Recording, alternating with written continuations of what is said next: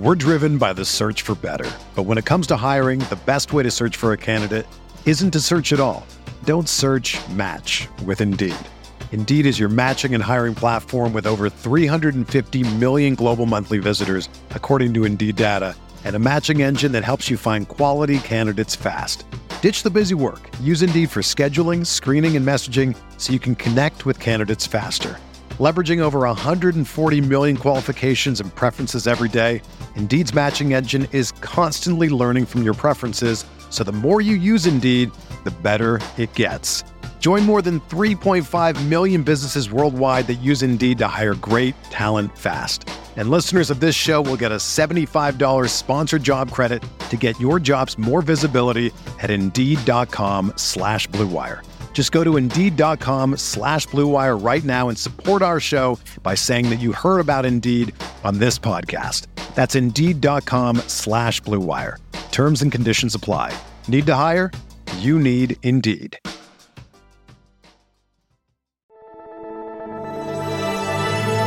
Blue Wire. Welcome back. This is the Big Blue Banter New York Giants football podcast. I'm Dan Schneider, joined as always by my co-host Nick Filato on this beautiful Saturday afternoon. How are you doing today, Nick? Doing great, man. Doing great. Just ready to tackle some New York Giants tight ends here. I mean, it's definitely an interesting position group, in my opinion. It can go in many different ways, and you also have the enigma of Evan Engram involved in all of it. So it should be a fun podcast to break down with you. Yeah, for sure. I am not doing too well myself. I'm going to be honest with the listeners. I'm struggling with a massive hangover after a great day on Friday. Beautiful day out in Sparta, New Jersey, celebrating one of my best friends, Steve Milano, getting married.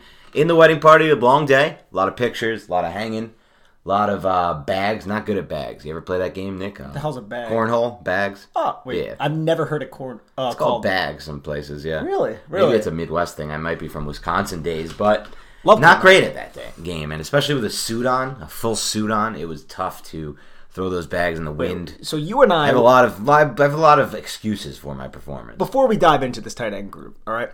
You and I, we're very competitive people. Right, against each other, we're very competitive. How is your game with can jam and spike ball and all those backyard type of games? I'm good at almost every game of those games, especially spike ball, full effort game. I feel like I can imagine you diving everywhere. Yeah, I'm definitely diving for everything that's in play. Hustle through the roof. My hustle grade is 100 out of 100. As far as can jam goes, I actually am decent if we're throwing from a short distance. Those longer distance games that like the pros tend to play, the pro type can jammers. Not as good at them. Obviously a good receiver on the can jam end. I can tap it in well. Good at that. But the throw, I'm just not a great frisbee guy. Yeah, no, that's understandable. I'm better a fan at drinking of games, I think. Are you any good at volleyball? Backyard volleyball? Not really, no, because I'm short and I can't really jump. Oh, okay. Yeah, that's not useful in a game like volleyball. I've learned. We should get together one day and do these backyard games. I think it would be very, very competitive and very fun. Well, we can tape it for the listeners, but don't quote us on that. It's not a guarantee. But anyway, I'm nursing a massive hangover today. This one's one of the worst I've had. I mean, it's just not going away. I've had 2 of these electrolyte things called Cure that I found at CVS. Not great. Not working as well as it should. This is not a cure yet for my hangover. So it's falsely advertised. Falsely advertised. Time will tell. I didn't eat enough greasy food. That's usually my go-to. Didn't have enough of that today. Need more of that. We'll be having some later when I'm meeting up with a couple of my friends who are in town that are not from here, just for the wedding yesterday. So meet up with a couple others who are just in town for the weekend. So we'll be going to Star Tavern. So those of you who are from the area and don't know Star Tavern, arguably the best bar pie in New Jersey. In my opinion, the best pizza in New Jersey. Where the hell is Star Tavern? Right on the border of West Orange and Orange. Oh, okay.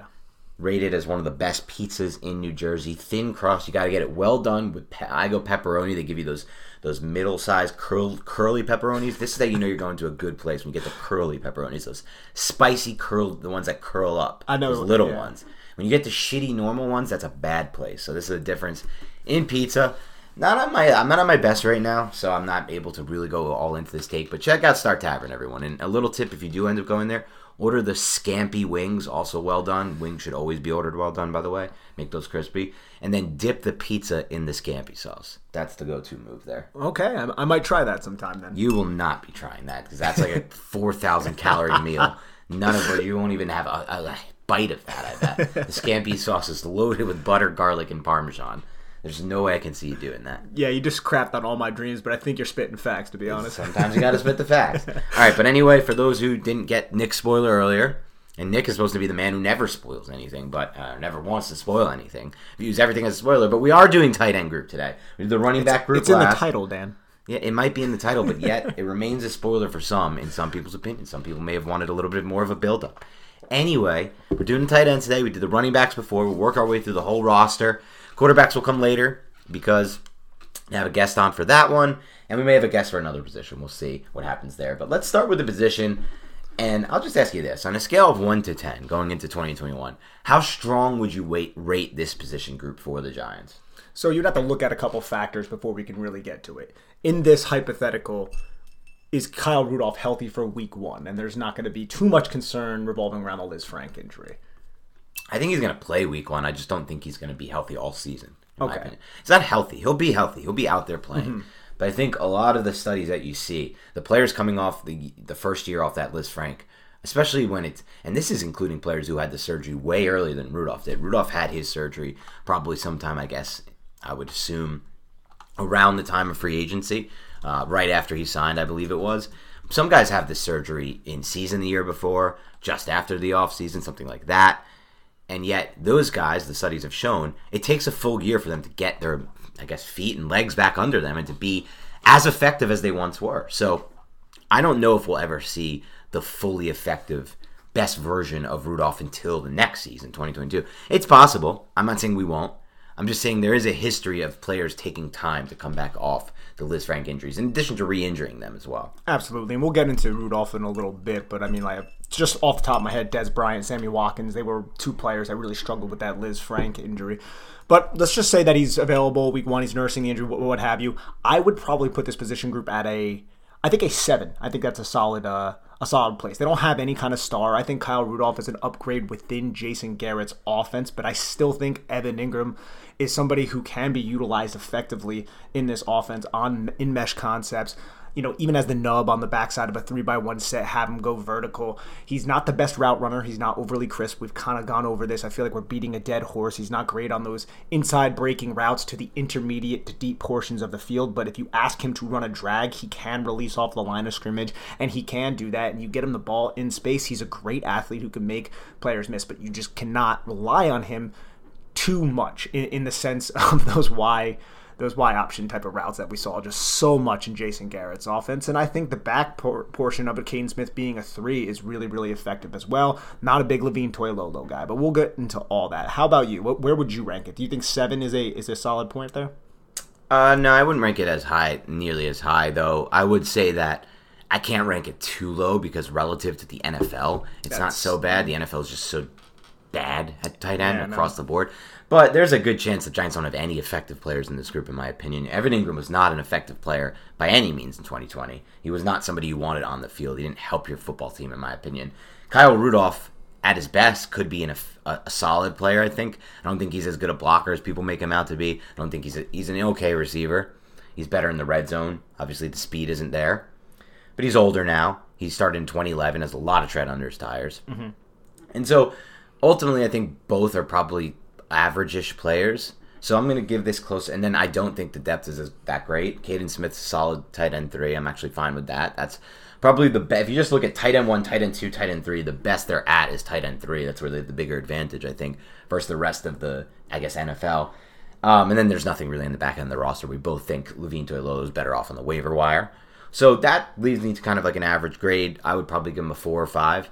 In between 4 and 5, maybe a 4 or 5 for me. It depends on how you're looking at it. I was looking at it relative to the NFL because even relative to the NFL though, for me, like there's just some. There are some plus starters. Like I'd rather have Jonnu Smith. I'd rather have Hunter Henry. I'd rather have a lot of different players than anyone on this roster. Yes, I would tend to agree with that. Absolutely, I think it's an upgrade over what the Giants had last year. Obviously, just the addition of Kyle Rudolph, but I also think it's one way to look at all this too, Dan, is just the propensity of the utilization of the tight ends that Jason Garrett uses. He loves to use tight end packages, 12, 13 personnel. And that just puts a lot of stress on these guys because, say, one of these guys suffers an injury, which could be likely. Evan Engram, 2 of his seasons were spent basically injured, and Kyle Rudolph is coming off an injury. Then you're looking at a lot of Levine Toilolo, possibly Cole Hikatini, Rice and John. I don't believe Kelvin Benjamin has a chance at this roster, but you're looking at suboptimal type of players.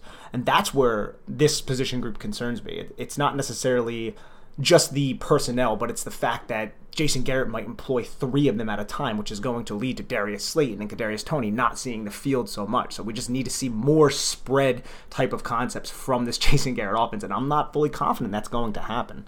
Yeah, I think you nailed it. I mean, my biggest concern with this position group is more so the coaching.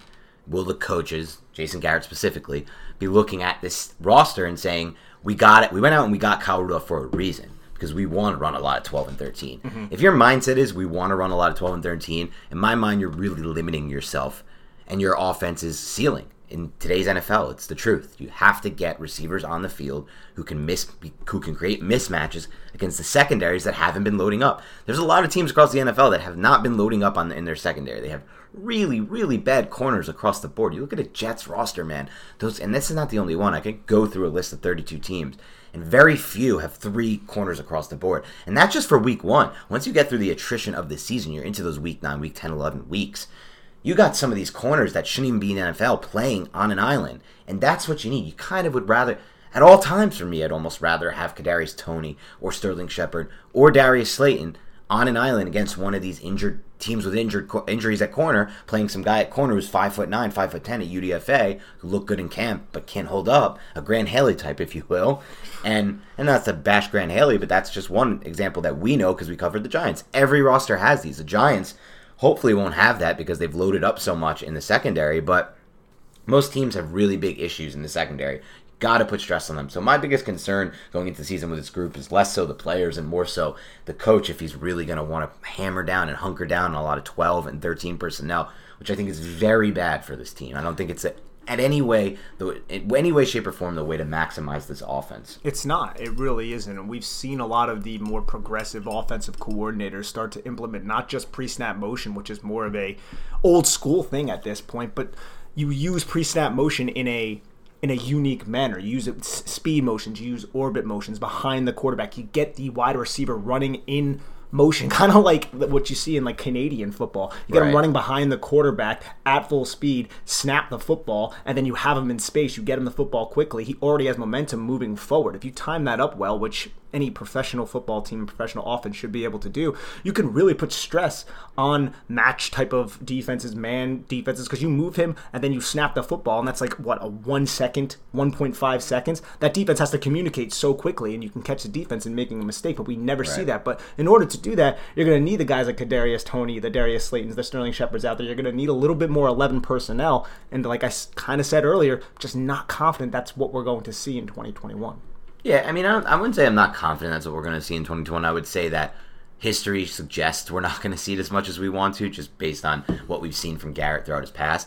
But if this offense isn't moving the ball early on, week 4, week 5, and there's still, that 31st ranked offense, or even in the mid-20s, they're going to have to change something up. The pressure's going to build. The New York media's going to get on them. Everybody's going to be firing off into the existence every possible take about how Jason Garrett needs to go, Daniel Jones stinks, blah, blah, blah. The Giants put all this money into this roster, and they can't move the ball still. And so I don't think it's going to last. I mean, he's not an idiot, Jason Garrett. We've said that before. He's a super smart guy. He's just very old school in his thinking, in my mind, and he's not...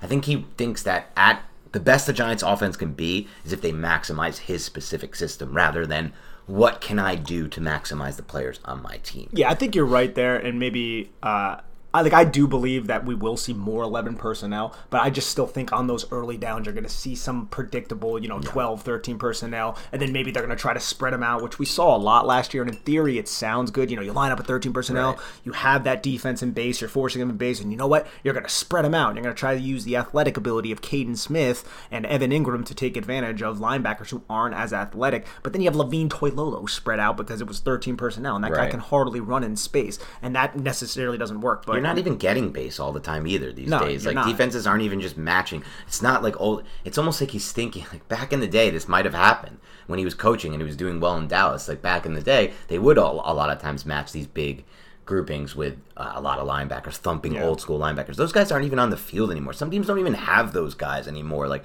the Giants don't have a single player. Reggie Ragland's probably the closest player they have. And David Mayo to some extent last year. But yet a lot of teams don't even have one of these guys, or at max have one. And even so, like, Reggie Ragland's not even going to be on the field for every one of them. If they run 12 or 13 at the Giants, it's not even guaranteed to me Ragland's on the field for every one of those snaps. He'll get some. Obviously, that's what he's here for, to play that role in some regards. Same with Ryan Anderson, I guess, off the edge in those specific situations. But you're not even, as a coach these days, when you put out 12 and 13, these heavy groups, and then you do something like you said, like get all tricky and spread them out and try to get those matchups. Sometimes it's Caden Smith or Levine Toilolo, like you said, against a pretty athletic linebacker where there's really no mismatch at all. Or you could get Sterling Shepard, incredible route runner, against one of these third, fourth, fifth down the roster corners, depending on injuries to a team, that can't really hold up with these NFL players. Yes. So it's just, to me, it's not even...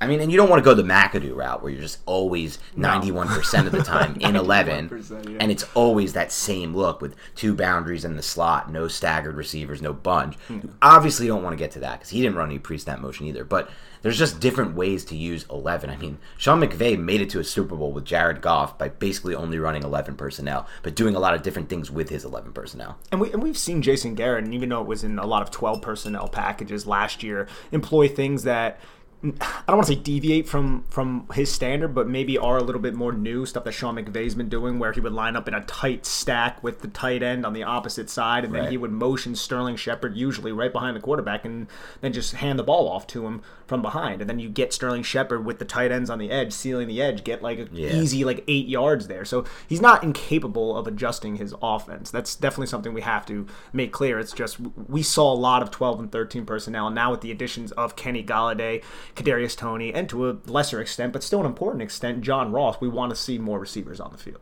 And potentially a healthy Darius Slayton and Sterling Shepard, who may, injuries are very luck-based in my mind. I remain injury agnostic. There's a decent chance, there's a non-zero chance that Sterling Shepard could have a fully healthy season for the first time in a while. I mean, he played through a toe injury that must have slowed him down and sapped his effectiveness at some point last season. And he still had silly routes, man. Yeah, even with that, playing through the injury. He's one of the most unheralded players on this team. We say it a lot, but he really does run some stupid, silly routes. There will always be guys, as we cover this team through the years, Nick, that'll just be unheralded and they'll roll through the roster. And he got his second contract. He may not get a third. We would probably, if we had to wager on it, say he wouldn't.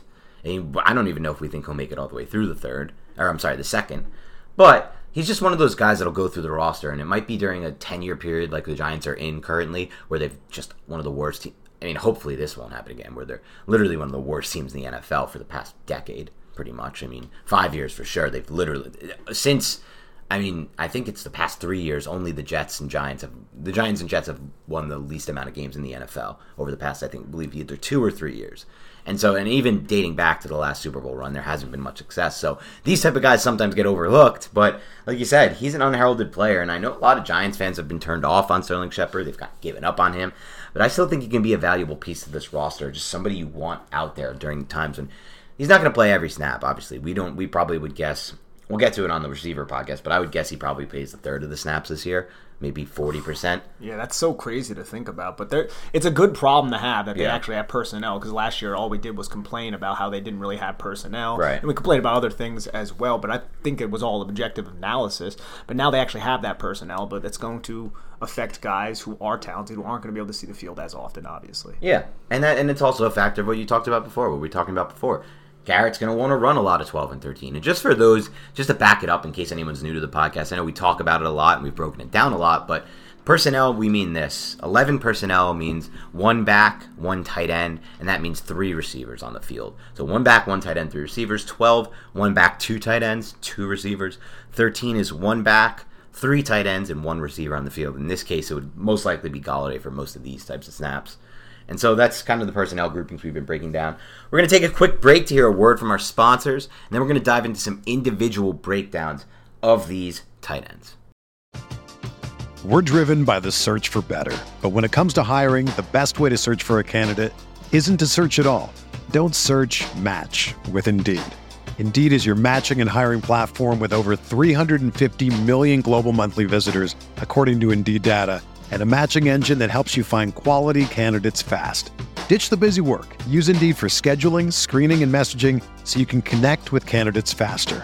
Leveraging over 140 million qualifications and preferences every day, Indeed's matching engine is constantly learning from your preferences, so the more you use Indeed, the better it gets. Join more than 3.5 million businesses worldwide that use Indeed to hire great talent fast. And listeners of this show will get a $75 sponsored job credit to get your jobs more visibility at Indeed.com/Blue Wire. Just go to Indeed.com/Blue Wire right now and support our show by saying that you heard about Indeed on this podcast. That's Indeed.com/Blue Wire. Terms and conditions apply. Need to hire? You need Indeed.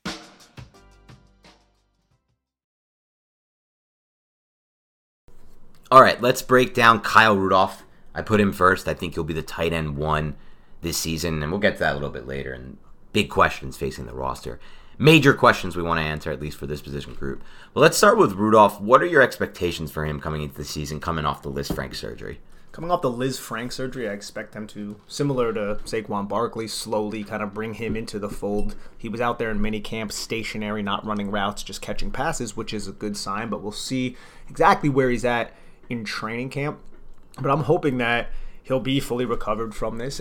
I'm not a doctor, so it's really difficult to espouse opinions on it. But if he is, the way I look at Kyle Rudolph is he's an upgrade over Evan Engram in almost every way, except for he's a much lesser athlete, I think you can say.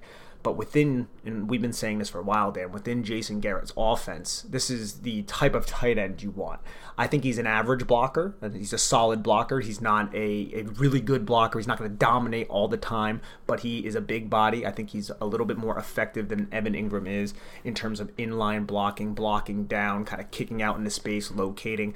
Evan Engram, like I say, and I'm going through the Giants offense right now, he tries his ass off, man. He really, really does, and I really respect him for it, but physics just aren't on his size or on his side because of his size.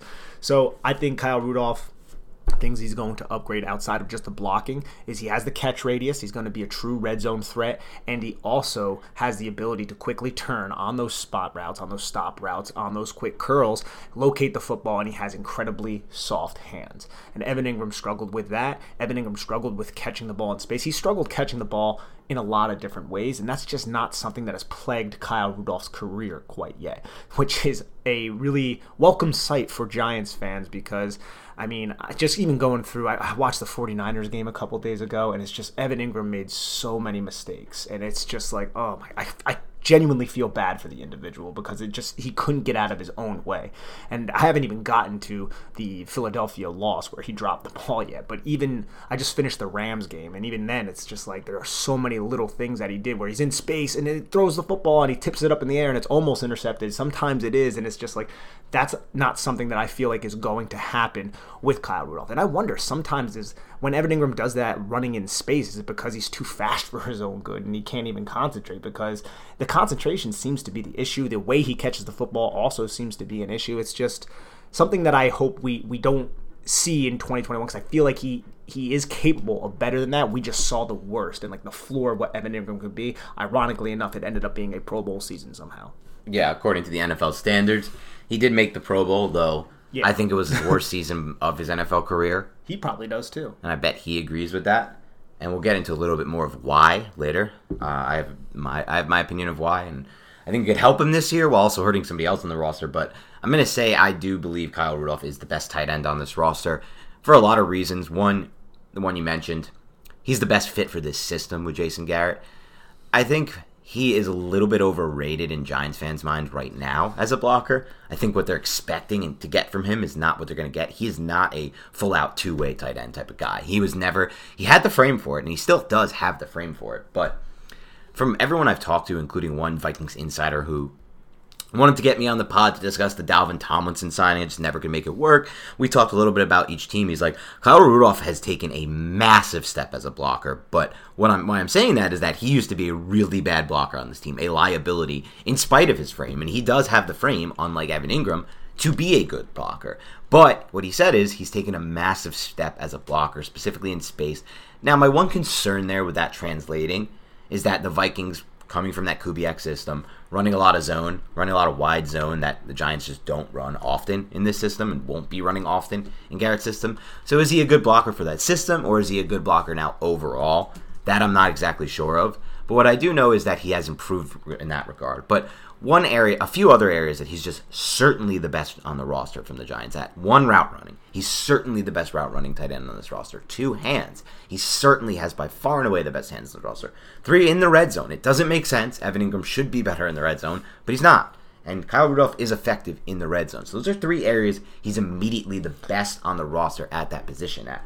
And then when you also add in the fact that there's just those little things that come with playing the position for as long as he has at such a high level. Like, this is a guy who came in as a decorated tight end prospect at Notre Dame, had a really good career there, became a first-round pick, had a long career at the Vikings, versus a guy like Engram who came in to Ole Miss as a, I think, 2 or 3-star recruit, really came on the scene late because they found a way to, what's his name, Chad Kelly, really did an excellent job of using him up the seam as a vertical threat. Then he ran that 4.41 at the combine. Jerry Reese saw it, and the Giants drafted him. There's just different types of players. Rudolph's been doing this for a long time, so I think you'll also get the benefit of a guy who has the little nuances down the position, knows where to be, when to be, is in the right position, isn't doing things like you said you saw in that San Francisco game that you just ran back. He's not making the mistakes of tipping balls in the air when he knows it's not a good idea. He's not running lazy routes, just things of that nature, that those little instances where playing clean helps your team more than you'll ever see on the stat sheet. So I think they're getting a lot there, and I think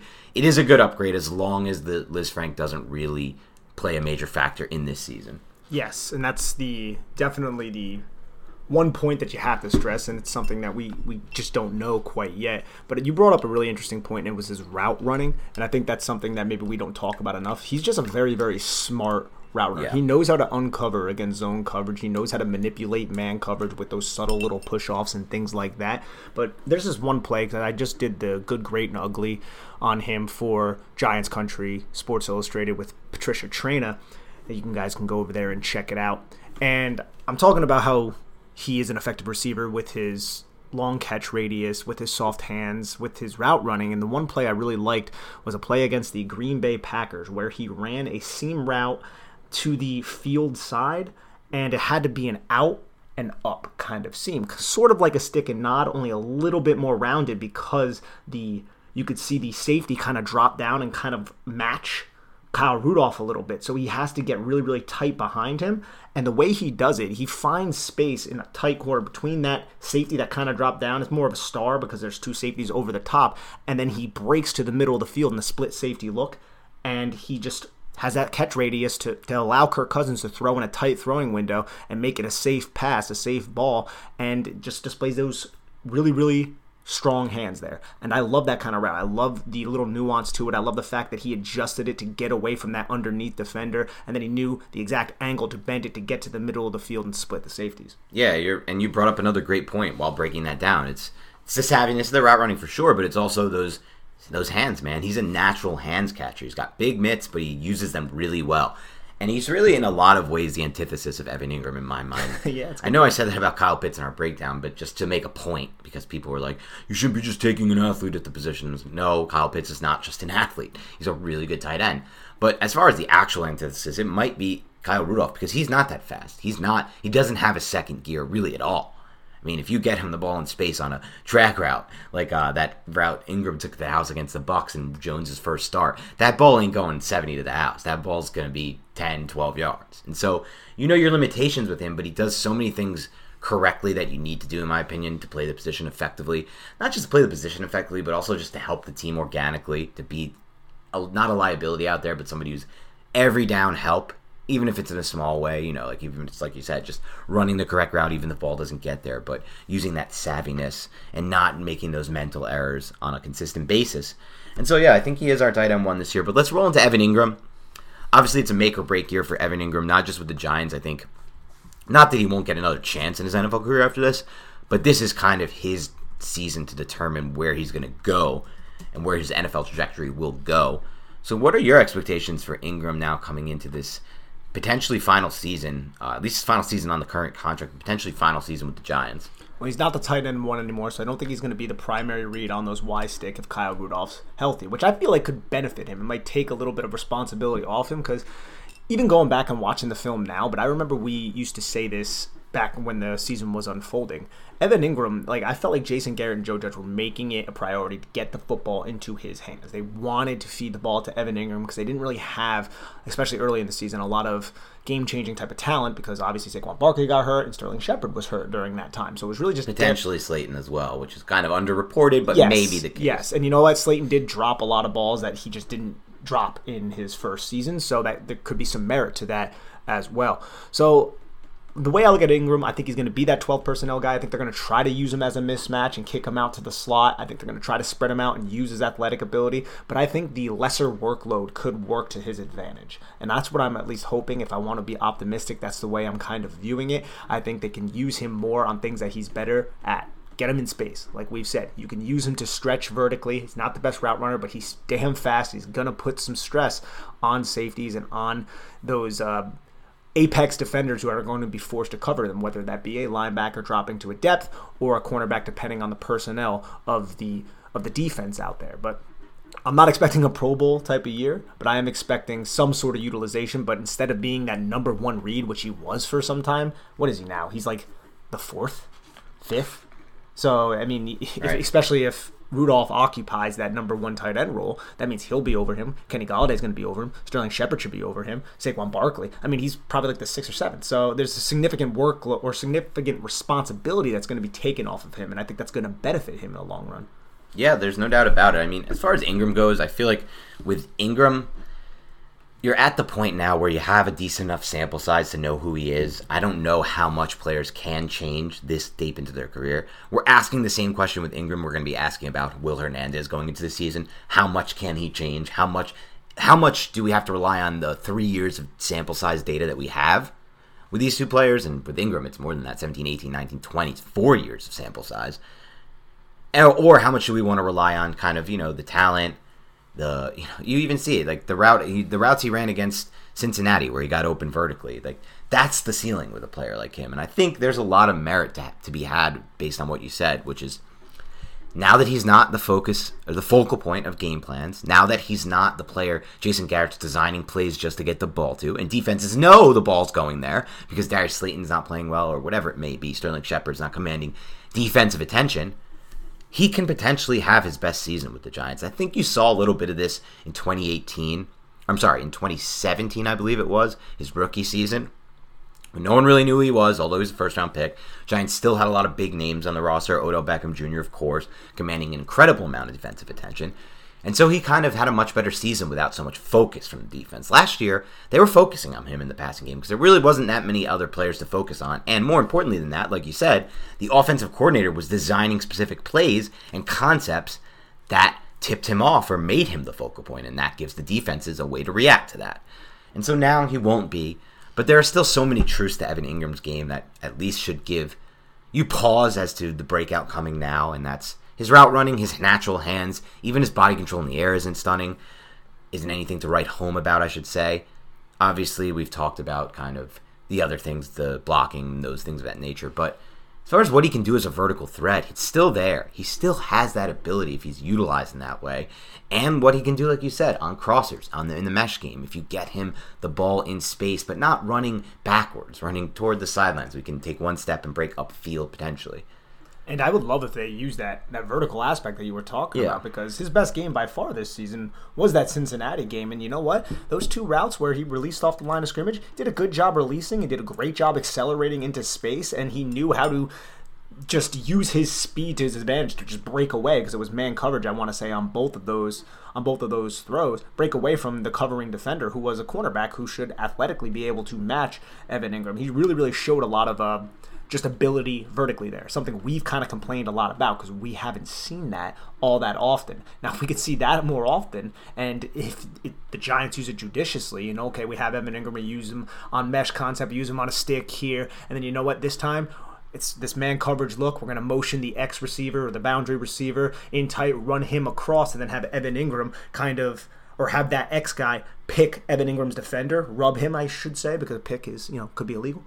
And then you run a slot fade or just a fade into space with Evan Engram, kind of like what we saw against the Cincinnati Bengals. You can use that athletic ability to your advantage, get him the football in space, and that could be huge chunk plays. You just got to use it judiciously and kind of pick your spots with it. But at the same time, you look at this personnel, how many snaps are we expecting Evan Engram to play, Dan? Like, that's another thing. Kind of goes back to the 12-13 personnel thing. But on those, second and longs, third intermediates, I'm wondering if Evan Ingram's going to see the field. Like, I just don't know, because we hope to see a little bit more 11 personnel, like we said. And if they are an 11 personnel, are there going to be spots where it's going to be Evan Engram over Kyle Rudolph? Is defensive personnel going to dictate? Do they want to get the mismatch advantage of Evan Ingram's athletic ability? These are things that I'm looking forward to seeing in 2021. Yeah, and we'll see with Engram, because you said, his trait is acceleration in space. Now, a good coaching staff would maximize that talent when that coaching staff has other options. You can make the case that coaching staff did not have other options last year, so they had to make him a focal point, do things like the Y stick, do other things designed to get him the ball on comebacks, on curls, spacing routes, yada yada. But now that you have Golladay, Barkley, and Kadarius Toney in the mix, you can use him to the best of his skill set. And the way to do that is, like you said, vertical routes that maximize that one trait that he has. He has one unique dominant trait, acceleration in space. You said it. He gets a good jump off their line of scrimmage on these vertical routes. That's acceleration in space. The routes against Washington from 2 years ago, I believe, or 3 years ago. 3 years ago, sorry. The route against Tampa Bay from 2 years ago, where he catches the short mesh and can take that one step, plant his foot in the dirt, and then go vertical after going horizontal. That's, once again, acceleration in space. And so you need to just find ways to maximize him. Don't look at him as a focal point. Look at him as another piece of the puzzle, another talent that does something unique for your offense that other players don't do. Quite honestly, because we don't think John Ross is going to be on the field that much, and we'll see with Darius Slayton, but there's a chance that Engram is their best vertical threat this year. There's a decent chance that that's just the remain. I mean, Galladay's their best vertical threat, but as far as just their fastest, the guy who can accelerate quickest into that vertical zone and take away a safety or get the ball if you have a one-on-one still the linebacker like they had against the Bengals, it still remains Engram. And so from a mismatch perspective, I would say for sure, because he might be matched up against and I guess Slayton, right, guys. He's not going to be matched up against a corner. And so I don't know, they just need to find a way to better utilize his talent in my mind. I know we've been saying that forever, but it remains the case. We have been saying that forever, and we just hope to not see as many mistakes, man, because they were just game-changing mistakes, game-ending mistakes. Obviously, the Philadelphia one really comes to mind, but there were just a lot of simple mistakes of him fumbling the football, him not handling the pass, him popping, like I said before, the pass up in the air. There were just a lot of Evan Engram was the culprit to turnovers, and obviously, I think you also have to look at Daniel Jones in that as well, but Evan Engram did not do himself any justice if he's trying to justify seeing the field often in 2021 with all the additions to personnel because he was so mistake-prone. If you ask any coach, what do they want? They want you to protect the rock. They want you to not turn the football over because turnovers kill. Evan Engram, he was a product of a lot of turnovers last year. Yeah, no doubt about it. All right, let's talk about the back end of this roster, all the other tight ends right now on the roster. All right, let's dive into Caden Smith then. So, I like the development of Caden Smith. I really do. From that 6th-round pick, I believe, out of Stanford, who was released by the 49ers, probably tried to squeak him onto their practice squad, and Dave Gettleman was like, nah, son, we're going to claim him. And you know what? He showed a lot of interesting, I would say, ability in Pat Shurmur's offense. Vertically, you saw him used. When Evan Engram was injured, he was like, wow, did we pick this guy up in fantasy? Like, this guy's actually kind of solid. And then he had the game-winning touchdown. I think he might have had 2 touchdowns in that game against Washington, the one in overtime on the little drag route. And you're like, okay, this guy has a solid receiving ability. But then this year, we didn't see that as much. But we saw him used as a pivotal point to the Giants' rushing attack. On that counter play, he was the lead blocker, and you know what? He did a really good job. Backside guard, kick out the end man on the line of scrimmage who's unblocked. Caden Smith would go right into the hole and find the next dangerous guy. Typically, it was a linebacker, sometimes a safety, and Caden Smith did really well running with momentum, locating the block, and then providing an alley for Wayne Gallman, Devonta Freeman, or whomever was running the football. So I really like Caden Smith. I see talks on Twitter as, oh, is he going to be released? I don't think he's going to be, especially with Jason Garrett's love for 12 and 13 personnel. And I do believe that H-back role could be up in the air.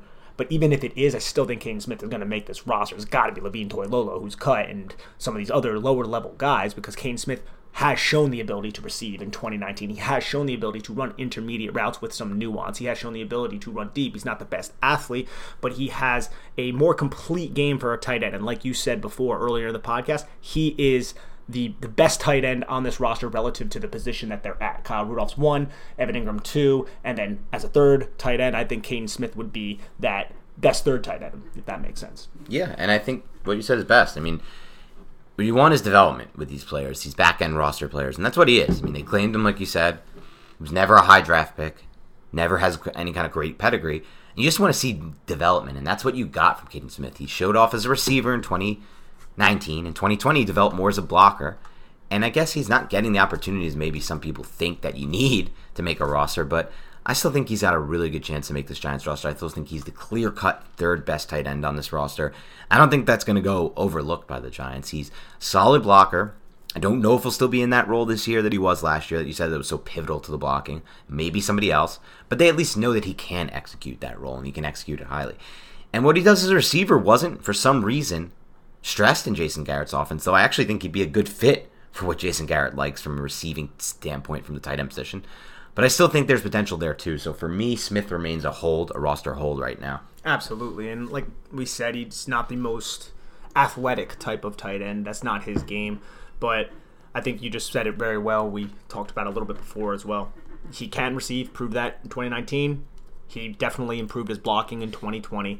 And if you need that puller, if Gillespie ends up beating him out, he ends up getting injured, then you have Caden Smith as a third tight end. You like running 13 personnel, so he should earn spots there anyways. And now if something were to happen, to say if Gillespie did steal that spot, if he were to go down, then he could fill that role. And that's something that I think is really, really important to what Jason Garrett wants to do on the ground with the power gap type of stuff. Yeah. All right, how about Levine Toilolo? The Giants restructured his contract, but I'm not sure he's going to make the roster. What are your thoughts on Levine Toilolo? Yeah, I mean, honestly, man, it's not pretty. I just feel like the guy was on the ground all the time. Like, he has quick feet as a pass protector. I'll give him that. Something that we talked about when they first signed him. But, man, dude, as a run blocker, I feel like he just lunges forward and just ends up on the ground all the time. And he had a play against the Rams that I continue to laugh at because it's hilarious. It's one of the best blocks I've ever seen somebody execute when getting planted. He tries to double team with Andrew Thomas. Andrew Thomas kicks his 4-eye technique or 4 technique down the line of scrimmage. Levine kind of chips him and then goes to climb to the linebacker, falls down on the ground, but then flips his body in front of the feet of the linebacker, and that provided a hole for Wayne Gallman to just squeak through, and then Wayne Gallman ran for like 18 yards or something like that. And I just thought it was hilarious because he executed his block, but he fell on the ground. With Levine, man, he doesn't really have any kind of receiving upside. He has a catch radius. They don't use it because it takes a while for him to get down the field. And he's not really an effective blocker as a run blocker. He's just on the ground way too much, high center of gravity, doesn't have the balance, can't move bodies at the point of attack. So I don't really understand why he's locked up with this roster spot. Is that just an indictment on Cole Hicatini, Rice and John, and some of these other lower-level guys? Maybe they haven't developed enough to kind of earn that spot. Do they just like the fact that he plays a lot of special teams and that he is very long? Possibly. But you need to stay on your feet in the NFL, and he just was on the ground way too often. Yeah, I don't think he's locked into a roster spot. I know they restructured his contract, but they can still get out of his contract fairly easily. He has a $1.6 million cap hit. If they cut him now, they're going to get back $950,000 of that. So they'll have a little bit of dead cap. Nothing, pretty much a totally negligible number. Money they could easily create if they needed to. But they don't because they're under the cap anyway. But they could dip into they could find multiple ways to create that cap space that they would lose with the dead cap hit there. So I don't think he's a lock for the roster, and I just don't see the value of Levine Toilolo because he's not a good blocker. He's not a good receiver. He's a big body. He should be good. He looks like he could be good. But he's not. And so I just don't know at this stage of his career if he's going to develop any differently. He's not physical in the run game. I feel like that's one of his biggest issues. He's not as physical as he should be. The feet, you're right. Like, you look at him as an athlete, it's not just how he looks, it's the fact that his feet are so quick for his size. Like, in a perfect world, he could be, in my mind, like a great pass-protecting left tackle. He's obviously not because he's not a good blocker and doesn't have techniques down. He probably took it up late in his life, so he became a tight end, but I think his best trait remains his receiving ability, and that's just like you said. I mean, yeah, he has a huge catch radius, catches most of what comes to him, but it takes so long for him to get downfield or in space or in a position to make a catch. Similar. That's just yeah.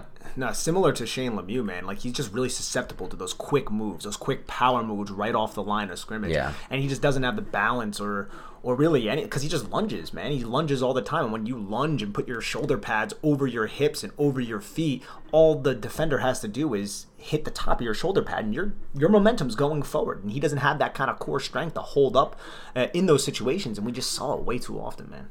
Balance, Too often. All right, anything on Cole, Hickatini, or Rice and John? I mean, Rice and Johns reportedly did well in minicamp and OTAs and all that stuff, but it's hard for us to really glean anything from any of those kind of reports. We'll see a little bit more in training camp with both him and Hickatini, who could be interesting receiving type of options. I can't really speak much to their blocking if I'm just going to be genuine here, but as receivers, they could offer something. But I mean, I think training camp will probably have a little bit of a better understanding of what they can actually provide. Yeah, that's fair. I think the Giants, my guess is the Giants ultimately only go with 3 of these guys. And somebody like Gillespie makes the roster. So we'll see what happens there, but those guys are going to have tough sledding. Let's get to some big questions facing the position. First one I have for you is, will Evan Engram prove enough to earn a long-term contract with the Giants? No, I don't think so. I mean, Joe Judge raves about Evan Engram, but Kevin Abrams talked about how this team is going to be in cap hell basically in 2022 because of all the additions they made this year, and they still have that one guy that a lot of Giant fans hope that they sign, and I think you and I are in that boat, and that's Jabril Peppers. So I don't think Evan Engram is going to be a Giant in 2022. Yeah, I'll answer this question a little differently because it'll tip off one of my bold prediction for the show. I don't know what yours is, but mine is in the books, and I'll say he will do enough to earn a long-term contract, but I am going to say that I hope that the Giants do not give him that long-term contract. So I'll get into a little bit more of why I think that in a bit. But the next thing I'll say is the next big question facing the roster, I think, or facing the position of the roster would be, will Kyle Rudolph play at his highest level just months removed from that Liz Frank surgery? I mean, that's a little bit difficult right there. I'm going to say no there because you're months removed from a serious foot surgery, and feet are a huge part of the game. And, you know, just having that foot surgery and that rehabilitation through the season, you're probably not going to be fully ready and optimal for week 1. So I'm going to say no there. Yeah, I'll agree with you on this one. I think the Giants will get the best they're going to get from Rudolph in the 2022 season. I think he'll be on the roster again in 2022. Don't think he'll be cut. I think they'll move on from Engram, and he'll be just a nice glue guy there. And I think he'll play at his best then. But remember, he's still an aging player with a lot of tread on the tires. So even regardless of this Liz Frank, you're getting him on the back end of his career. This, to me, was by far and away the riskiest contract they signed this offseason, by far and away the riskiest move they made this offseason, even more to me than a Dory Jackson, because at least with a Dory Jackson, you're getting a guy who's proven he can carry the vertical stem and be really, really help you in a key, like somebody who can do what he can do at his best, and that's take away that vertical route and be that island corner, so much more important than what Rudolph can do at his best. And that's also a 24, 24? A Dory, 24 or 25. A 24-year-old athlete versus a 31-year-old Rudolph. So coming off of the Liz Frank. So to me, it was by far and away the most questionable signing of the offseason. Yeah. And I would say that they'll get their best from him in 2022. All right, Dan. So will the Giants still run a lot of Y stick option routes to the tight end? Yeah, I think they will. I think that's part of the reason they got Kyle Rudolph. I don't think the Leopard changes his spots that much. Jason Garrett has a system. He'll change a few things around. He'll add some things Joe Judge wants him to add and all these new minds that want him to add. But it's still going to be the same system, and this is a huge part of that system, that route. I mean, he feels like it's a nice security blanket. It's really important to what his concept of good offense is. His concept of good offense is one that's not playing behind the sticks a lot, and that's in his mind. I completely disagree with that concept. I think it's limiting. I think it's a terrible way to think about offensive football. I think it's proven if you look at the good offense in the NFL, but that's his concept, and he believes that, so he's going to want to stay ahead of the sticks. This is a great way for him to stay ahead of the sticks. If you have a guy who can run, Engram wasn't helpful in that regard, but at times he was. Like, Engram made some of those catches and got them into the 2nd and 3s they wanted, or the 3rd and 2s they wanted. So I think that, you know, he will continue to rely on this, and Kyle Rudolph will be the new guy there. And Y stick option, it's a good play. Like, I don't want to crap on that play. It's a good, easy kind of security blanket, typically, if used in the right manner and not overly abused and predictable like I feel like it was for a lot of teams to just kind of sit on it, which we saw in 2020. It's a solid play to pick up a couple yards, especially if you have a guy like Kyle Rudolph to run it. So I do want to still see it. I just don't want to see it as much, or as often. That's the key there. It's still a great route. It's still something they can use and utilize to their, but it just needs to be flipped. It needs to be, your mindset can't be that you need to rely on these routes and occasionally use the routes that can break open big plays. It should be attack, and then do this sometimes. Yes. And yeah, people say, but if you do that, you're going to get sacks and throw interceptions. So what? You need to score points. It doesn't matter if you're not taking sacks or throwing interceptions, but you're the 31st ranked offense like the Giants were, and you're settling for field goals every game as your entire lifeblood of your offense. You're not going to win any football games that matter at the NFL level. You could squeeze out a wild card berth and lose in the first round like the Washington football team did, but you're not going to do anything that matters. And so you just have to make these types of low, high floor, low ceiling plays less of your playbook, I guess. But we'll still see a lot of it for sure, for what it's worth, I think. How many tight ends do you think will make the roster, Nick? That's the next question. And which ones will it be? See, this is interesting because there's so much reliance on that 13 personnel, because Levine Toilolo reduced his contract, and because they like using him on special teams. There could be 4, and I think you said earlier that you believe it's going to be 3. I'm not going to be shocked if it's 4, and then some combination of either Elijah Penny or Cullen Gillespie are making that team as well. So I'm going to go with 4. Yeah, it's a tough call because, like you said, you still have Penny and Gillespie. You also have such a loaded defense that there's so many guys on that end that I think the roster will be a little bit top-heavy to defense as far as 53-man goes. And so just it's a numbers game. I think probably you're right. It probably is the 4 after they restructure that contract. But so I shouldn't say it. I definitely think it'll be the 3. If you're asking me, though, gun to my head, I think it's very close to 50-50. I'll go with the 3 just because I think, like I said, the defensive side of the roster has a lot of bodies that deserve a roster spot and will get a roster spot. Yeah, and I think that's fine right there. And then we have who will earn the most total snaps per game in this group.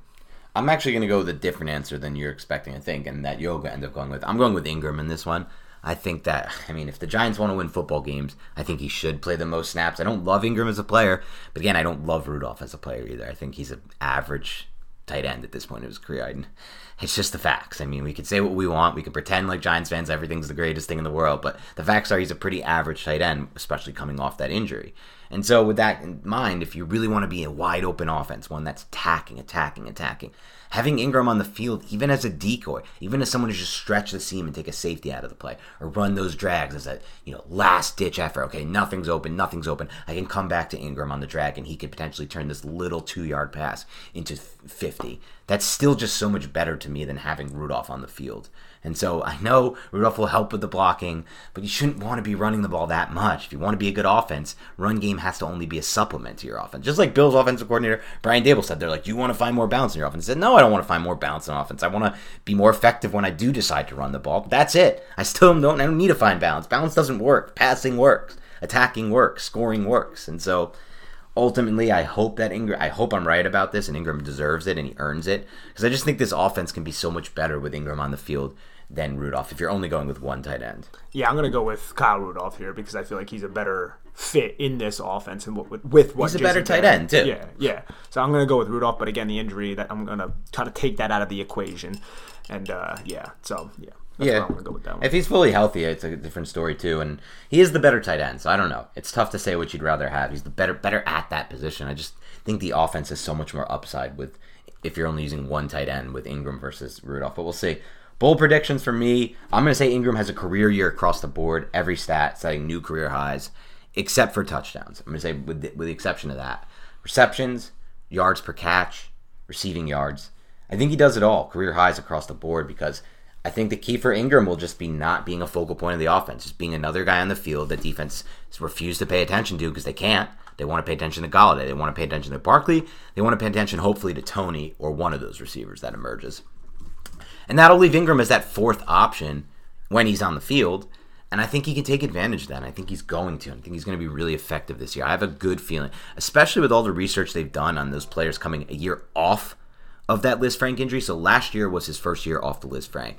And I thought he did look a little bit slower. He looked a little less bursty. And even like something as simple as that Eagles drop. Everyone references, the game-losing quote-unquote drop that he made against the Eagles. If he has a little bit more speed a year off that Liz Frank that he's going to have, I think, this season, he may be able to run under that football, and so he never has to reach out his hands and make that catch. It just falls, he runs under it, and it goes right into his breadbasket. So I just think there's going to be a lot more plays for him this year where he looks better out there now that he's full year removed from that injury. And so I just think we're going to see him really step up in this new role. Yeah, for me, I'm going to go with, and I don't know how bold this is, but just looking at Kyle Rudolph's career stats, it does kind of seem like it may be, even though it's a different situation in offense, one that might be a little bit more conducive towards success for him. I'm going to say Kyle Rudolph has more than 60 receptions this year. Now, looking at his career stats, he had 64 in 2018 and 83 in 2016. But other than that, he's never cracked 60. So I don't think it's. I think it's bold to say it's bold, right? Yeah, I mean, it's not bold to say it's bold. He barely has 60 receptions over his last 2 full seasons. Yeah, exactly. So I'm going to go with that. I think that's bold enough. Yeah, and he even said part of the reason I wanted to leave the Vikings because my role got reduced. Like, he wasn't an option in the passing game. And they drafted Irv, too, man. Yeah, and you're right. Like, he's going to probably get 60 because that's Jason Garrett's offense. It's Jason Garrett's offense, and he's probably going to be in position to get a lot of these easy, what they consider easy yards. I don't even consider the Y-stick easy yards. I consider it a pretty poor solution at getting easy yards when you have other plays that can get easy yards plus potentially break open for long ones. Yeah, Evan Engram had 63 last year, but again, he was the focal point. There's a lot more mouths to feed now in this Barkley, offense. No Tony, yeah. And so I think he can get there. I think you might be right on that one. And then we have a question from the listener, Dan. Enter name here asks, if a team like the Chargers were to come to each of you with a trade request for Evan Engram, what round pick would be the lowest value that you would accept for him? I mean, in season at this point, it's almost better off having Engram on the roster, though. I mean, he is also a free agent that we don't really want to re-sign. I'd take probably a third, definitely. Same Fourth, here. I'd consider. But a third, I would probably definitely take. I think a third is safe. I don't know if I would consider a fourth they don't have as the much, depth just because the depth. Yeah, they can't do it. They don't have any other. They can't rely on just Rudolph off the injury, Caden Smith and Levine Toilolo. Yeah, so that's why I think it would be a third for me. All right, Paul Rudd asks, do you think Max Protect does more harm than good? You're relying on a lot of third and fourth string talent and taking your better players off the field. Yeah, well, it depends on what exactly you're doing, the sequence of plays that you're calling. Now, if you're running the ball effectively and, you have the defense on their heels and they're biting really hard and then you call max protect and then you have like a Yankee concept or some kind of two-man route concept where it's a vertical shot and you could possibly establish leverage on that vertical shot because you've been running the football down the throat of the defense, then I think max protect is fine. But I just don't think you should abuse it because there's only 2 routes. If those routes end up getting covered, which we saw this in 2020, Dan, then Daniel Jones looks around, he's like, I have nowhere to go, and he just tries to scramble, and then that also leaves up opportunity of him, taking a hit, getting injured, or even fumbling the football, despite the fact that it was max protect. Correct, yeah, you're spot on with this, Nick. I mean, it's best used, it's on the coordinator, he's got to time it up right, and we saw the Giants try this a lot last year, I thought, where they went into those deep 7-step drop play action passes with max protect and 2-man routes out there.